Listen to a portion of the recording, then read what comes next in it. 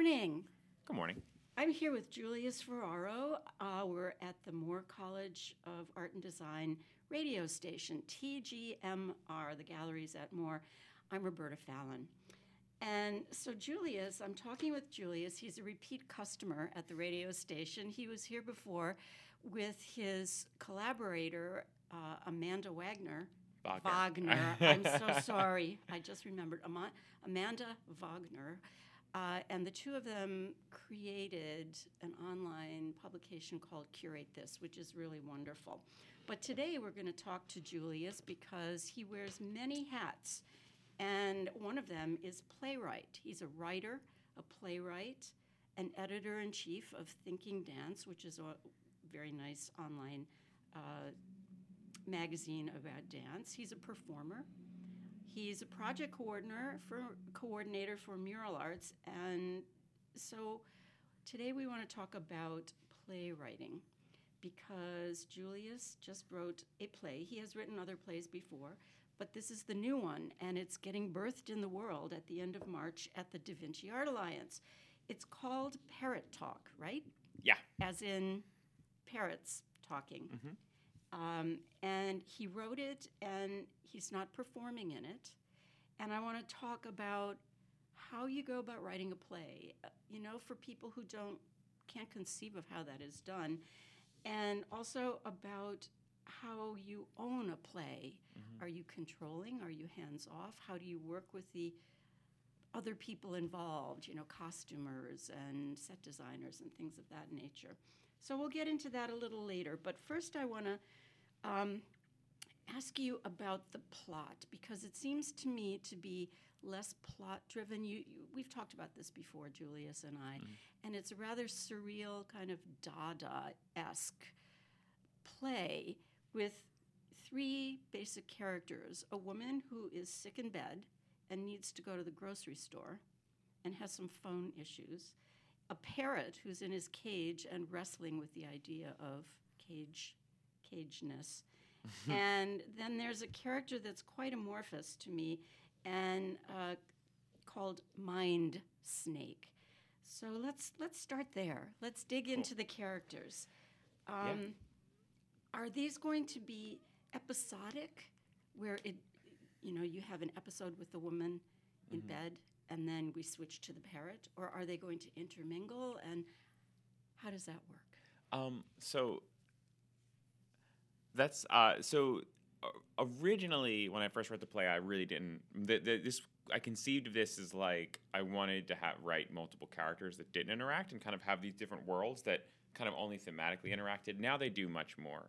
The thing that links them is that everyone in this play is because this kind of came out of my thinking as I was reading a lot of philosophy and trying and like really like coming to terms with how much like specific definitions of words can be so important with philosophy, and how philosophy is really about like trying to define your world through language. And everyone in this play is trying to figure out their place in the world, and they're coming up against the limitations of their own language, and also like not only the limitations of language, but the kind of infinite variability of language. And in writing the play, I was also coming up against this kind of this issue of like when you play with that concept, how a word can mean so many things, you start to tell yourself, well, words don't mean anything, which is obviously not true, because the second you say something, the second you put something on a page or out into the world, people start interpreting that. And so that's like one of the big tensions for all of these characters is how they find like solidity in words, and also how words are so amorphous and slippery. This sounds a little bit like Waiting for Godot, kind of, where language is a very big, is it, what does a word mean, and how you say it and how you think it can be two different things that influence what it means. Maybe it doesn't. Do words actually have meaning at their base outside of how we think of them? Right. So give us an example of the woman, and are you inventing new language for these people, or? Oh yeah, so that's a great question. The characters in this play sort of speak. All the characters really speak their own kind of dialect. The Mind Snake in particular is kind of inventing dialects as it goes, and everyone has their own very specific way of speaking and their own very specific, and that's kind of how they are. One of the ways that they're defined. So not really not like inventing languages, but inventing different ways to. What I'm trying to do is find really like stretching the limits of how we make meaning. Can we speak in a way that is completely alien to? Can these characters speak in a way that's completely alien to the way that we talk and still make meaning for the people in the audience? So that's really one of the big experiments in this play. Have you tested this anywhere? We did a. You know, it's funny. Last time we talked about it, you said that this sounds like really kind of like heady, and I think that's true on one level. But we did a staged reading at Kitchen Table Galleries last year, and even with relatively limited staging, people kind of followed along and got it. Now the play has changed since then. And I've sort of dug into, after that response, I sort of dug into some of this language a little further. But I think that what we learned is that the answer to the question is yes. People will make meaning out of what they hear. And so now I'm like trying to find different ways to do that, just and stretch it a little further, see what that means. And we're gonna encounter that when we start rehearsal in a month. In a month. Are you going to rehearse on site at Da Vinci or elsewhere? We're going to rehearse. Da Vinci has been, Jared Markman has been a great partner, and they're really working with us to make it so we can rehearse on site as much as possible, which is so wonderful of them considering they have like art on the walls and they have to trust us. But partially we're rehearsing there, and partially we're rehearsing at a space just over in West Philly called 9 Hostage Arts. Mind. Oh, nine. 9 as in the number hostage? 9. Yeah. Arts. It's yeah. What are they? So 9 Hostage Arts is run by Kitson O'Neill and Rob. I'm gonna forget his last name right now, which is not very fair. But they have a very, very affordable rehearsal space that's kind of been an incubator for a lot of really wonderful performances that have come up. And Rob is also building a recording studio there. At least when I was there, he was still building it. Maybe it's all ready, but they've got this really wonderful recording studio they're working on. So we're going to be rehearsing there for part of the time as well. We don't need the recording studio. We're just there for the rehearsal space. Got it. Although you're not going to record your play, I guess plays don't get really recorded, do they? The Metropolitan Opera does its own videoing of its operas, but theater doesn't do that so much, do they? No, it's kind of more ephemeral. Right. Yeah. You have to. People have talked about this, and I think it's a great idea. Find ways to translate theater into like something that can be an online video, but that is a whole other expertise, and all of a sudden you almost need 2 directors or 1 director who that's their vision. Because if you've ever watched like video of a stage play, it usually is not exciting. A lot of the magic goes away. So you have to have someone who knows how to get that shot and is like, this is going to be a video. It's going to go online. How do we film it? How do we do all that? So. Right. It becomes a different animal. So someone should do it. I'm just not. I don't currently. And if you want to work on that project, reach out to me because I think it sounds great. Okay. All you listening out there, you video people. Yeah. You just heard the call. Because we can't really see this, I want you to take us through the first scene of the play. What will people, let's say I'm sitting in the front row, or am I standing? Are you going to be in the middle of this long, narrow space, and the audience will be all around you, and you're going to... What's it going to look like? Yeah, so the if you haven't been to Da Vinci Art Alliance, it's a really kind of it's a wonderful, very specifically Philadelphia space because it is like an old Philly row home that's been painted white, and like I think like a wall or two have come down. And so it is a long space, and it's a couple of different rooms. And we haven't gotten into rehearsal yet, so we have a plan of how this is going to work, and it might be different, but the audience will be seated in the middle, and the action will kind of go on around. I don't want to promise too much because that might change completely. But that's the way we're seeing it right now. The action is going to go on all around. Interesting.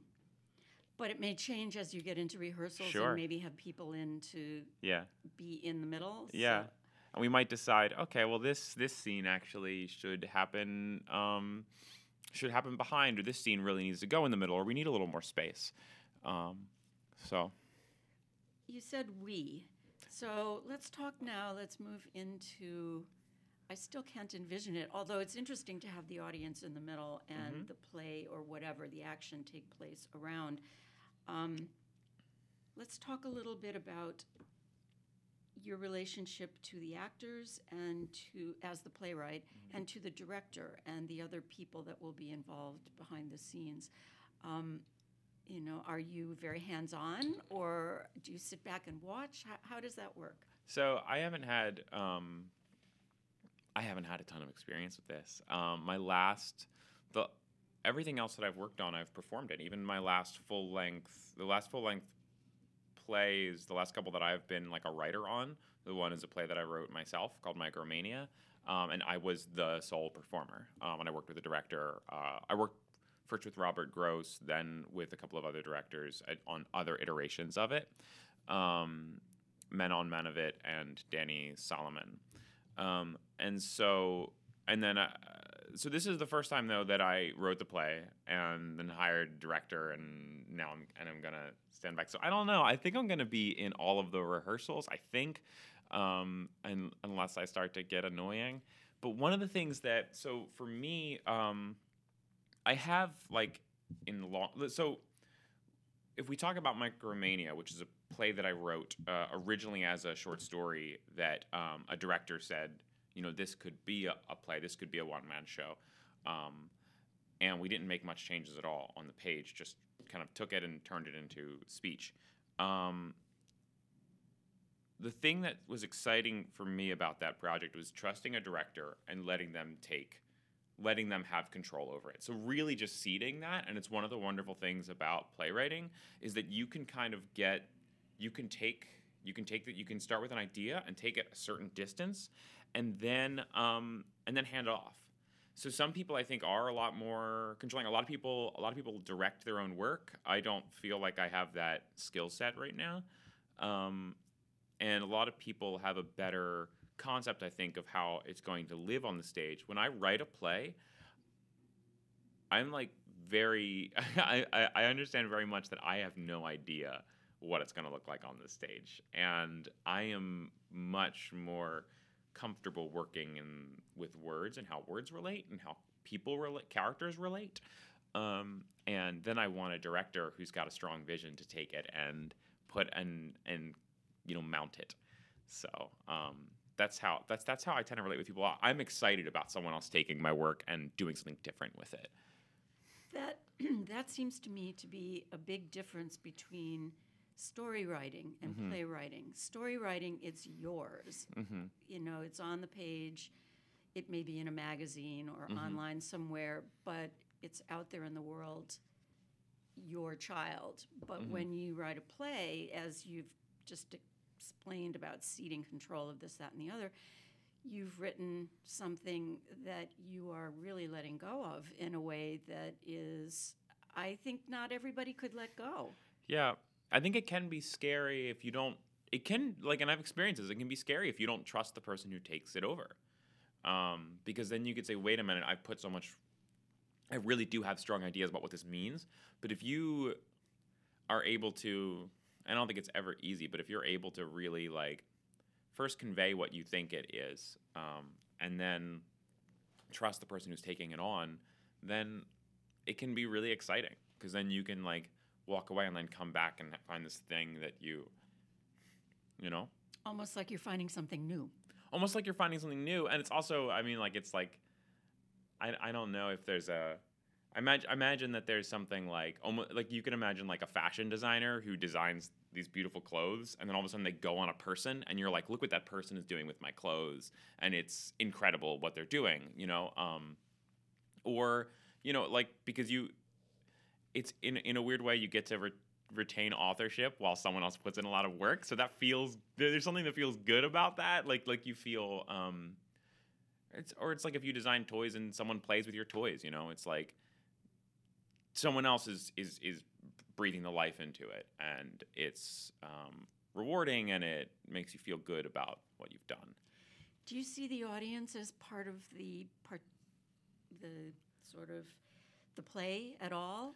I mean, you have an idea of them being in the middle, which is a non-standard way of doing a play in a confined space. I mean, there is theater in the round, of course, but in this, I've been in the Da Vinci Art Alliance space, so I know that it's a row house, and so I'm trying to envision this, and it says to me that there's some role for the audience here. Do you think the audience is part of the scene? Yeah, I don't know. I think one of the reasons that, and again, not to give away too much, but I think one of the reasons we kind of wanted to do it around the audience is to have options for sort of distorting attention and distorting meaning. The play is about, you know, it's about how people make meaning, but it's about how we kind of make meaning out of all of this. Like, we're getting so much signal all the time. We're getting so much input, whether through words or pictures or interactions, and some of that is inevitably noise. And that's how that, or we interpret it as noise, and we interpret other things as signal. So it's about how certain things are like distracting, and we try to cut them out, and how we even eventually make meaning out of those things.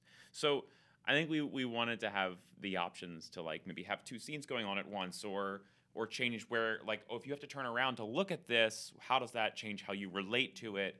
So I think, I mean, the audience in the end is the node. They're the signal receiver, and so I think it would be foolish to think of a play as being something before someone receives it, you know. So there's going to be people that go in, see the show, walk out, say this is what it was about, and that's what it was about. So in a very strong way, in a like probably a pretty traditional way, the audience is a part of it. So yeah, I get that. So of the three actors, or the three roles that you've created, the sick woman, the parrot in the cage, and the mind snake, which we don't know what that is. Do you have an itch to perform, since you've done performing yourself? And if so, which role? I sort of do, but since I'm like the playwright, but also the producer, and you know, a lot of other things. You know, like I'm doing the marketing and the fundraising and all of that. I told myself there's no way. Like right now, we're still one role. We're still trying to fill it, and there's a little like voice in the back of my mind saying you could play that role, but I mean, I don't even know. Yeah, like I don't have I know that that's not someplace I want to be next month when this is all coming together, and I'm still trying to like make a push to get people to give the last amounts to the Indiegogo, which is launching on Monday, and trying to sell tickets. And I don't want to also be like freaking out because I'm in my own show. Yeah. But if I was going to play one, I'd want to play the Mind Snake. Okay, I pinned you down. Mind Snake. Yeah, I'll give a real answer to something. Okay, that's good. All right, so I'm very interested also. This is quite experimental on many levels, and one of the things I'm interested in is that you already had a table reading at Kitchen Table Galleries, and it's changed since then, and it's probably continuing to change through rehearsals. Then the play will go on at the end of March, and then it will change again. The play is going to get a new iteration. If I am an audience goer, do I want to see the first iteration or do I want to see the second iteration? Is that a fair question? Is that like Sophie's Choice? You know, no. which baby should I kill? That's a fair question. I think you want to see both. I think you want to. I think you have the opportunity to see two iterations of the same thing. Nothing is ever finished. Like there's this saying that like a poem is the best words in the best order, but there was always there's always people make choices and they make mistakes, and there are other words that could go into that poem. There are other ways that play can be staged, and as like because I'm also a theater critic and a dance critic, and I'm always thinking about that. Well, what would happen if they had done this? Like that's, and so what we're staging it twice to try two different ways of doing it. So if you are a big theater nerd like me, you might want to see both because you can see two different ways of doing the show with the same team. But you know, otherwise, I think either one could be better or worse or more exciting or more to your tastes. So it's hard to say which one you want to see. It sounds like this whole project is a fringe project. Mm-hmm. You know, fringe festival project. Mm-hmm. It doesn't it? How do you mean? Well, it's very experimental to have two iterations of the play a month apart. Yeah. That may or may not look the same, may or may not have the same actors. You know. I hope Fringe is listening, and they're like, oh yeah, well next year maybe. Yeah, I mean, yes. Okay. Well, I ask especially because you've done these Fringe Festival projects also, such as your bike tour, which is this remarkable group of people on bicycles, and you take them around and you see how many plays in one day? Depending on, so we've done done 3 iterations of the bike tour. I think it's 2 or 3. And across 3 different years of Fringe, and what we do is I kind of curate these days of Fringe hopping, and then sell tickets, and people come and they follow me around to a bunch of different shows. Some of the days it was only 2, some of the days it was as many as 4. That seems like a lot. Yeah. It is a lot. We called it a durational theater experience because by the end you're like, I don't know what I'm watching. I don't know how to process all of these different shows in one go. Well, let's talk about you being a critic and how that.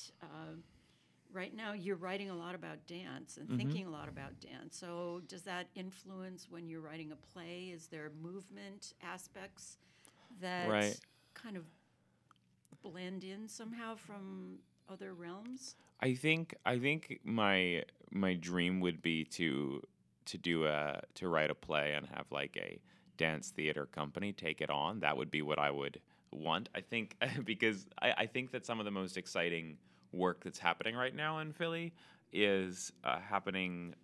It's being made by people who are working on the fringe of dance and theater, and people that really understand movement, but also understand words and how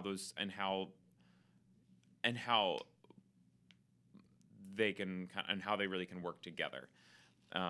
Like, can you give an example of people that are doing this? Yeah.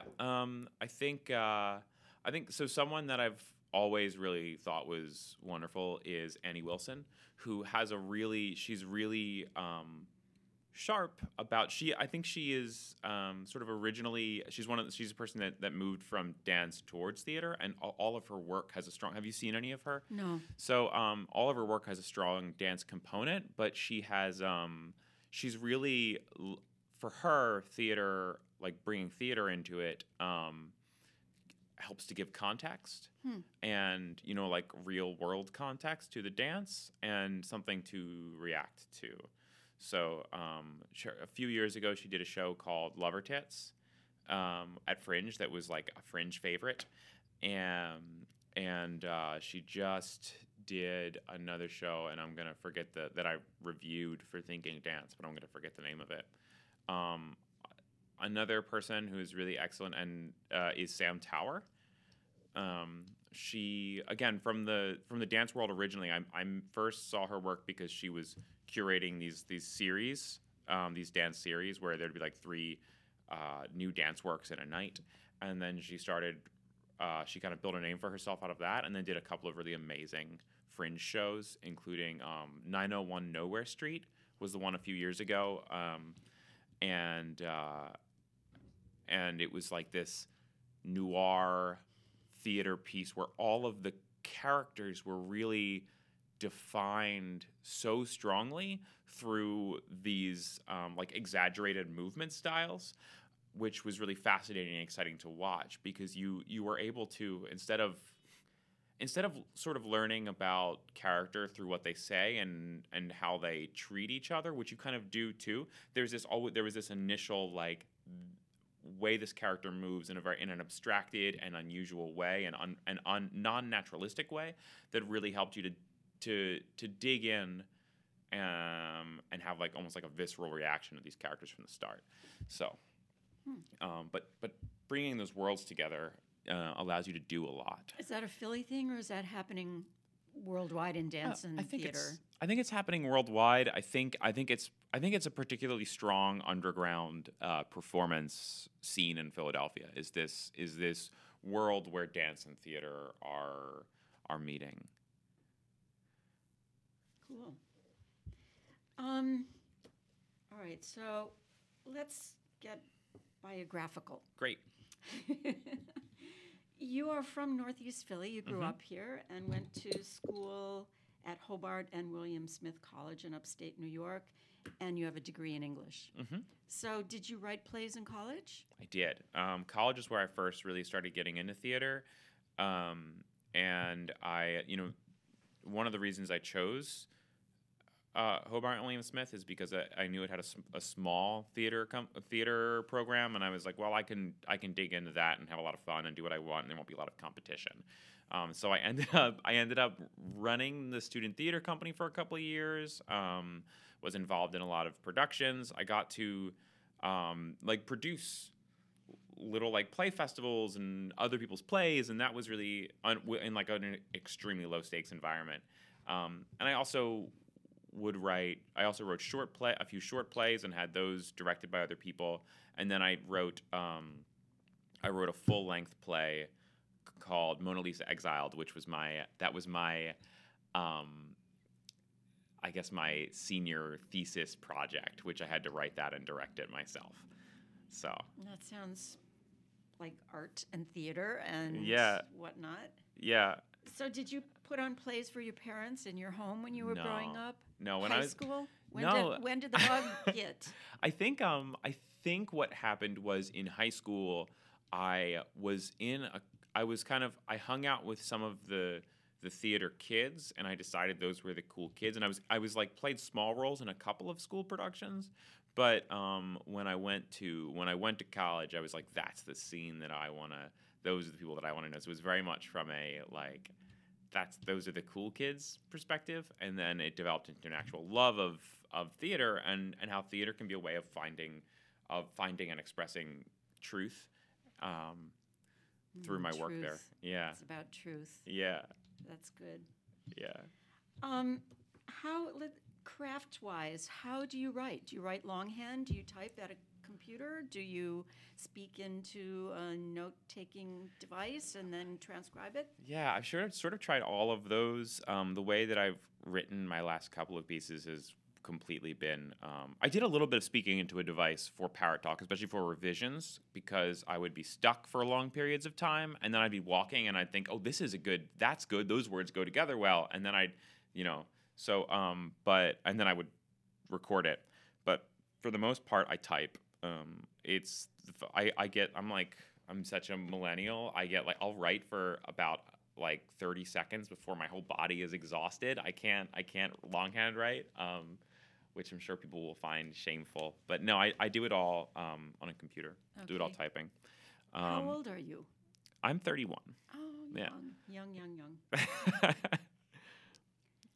As someone who is not young, I can say that. All right. And I think it's interesting that you say your millennialness is what makes you tired using a pen. yeah. I hadn't really thought that thought before. Well, but I don't know. I guess it's because I grew up with a computer, right? And so, or at least by the time I was 12 or something, I was using a computer, and so my mom made me learn to type, and so as soon as I could, I stopped. I stopped handwriting Longhand. as much as possible, and I just don't have there are muscles that don't get worked. I don't buy it, but you can say that. Okay. Is there anything else you want to say about your play that we didn't cover? No, this has been great. The only thing I do want to plug and say that my Indiegogo campaign is launching this Monday, and when Roberta publishes this podcast on the art blog, it will have links to it, so you should donate to it. All of the donations to the Indiegogo are going directly to the personnel budget line, which is by far the largest budget line. We're doing this by the skin of our teeth, and so let's make sure that artists get paid. Yeah. People need to be paid. I'm Yeah. I'm with you on that. Well, thank you so much, Julius. I look forward to seeing Parrot Talk. Yeah, thank you, Roberta. This has been great. Cool.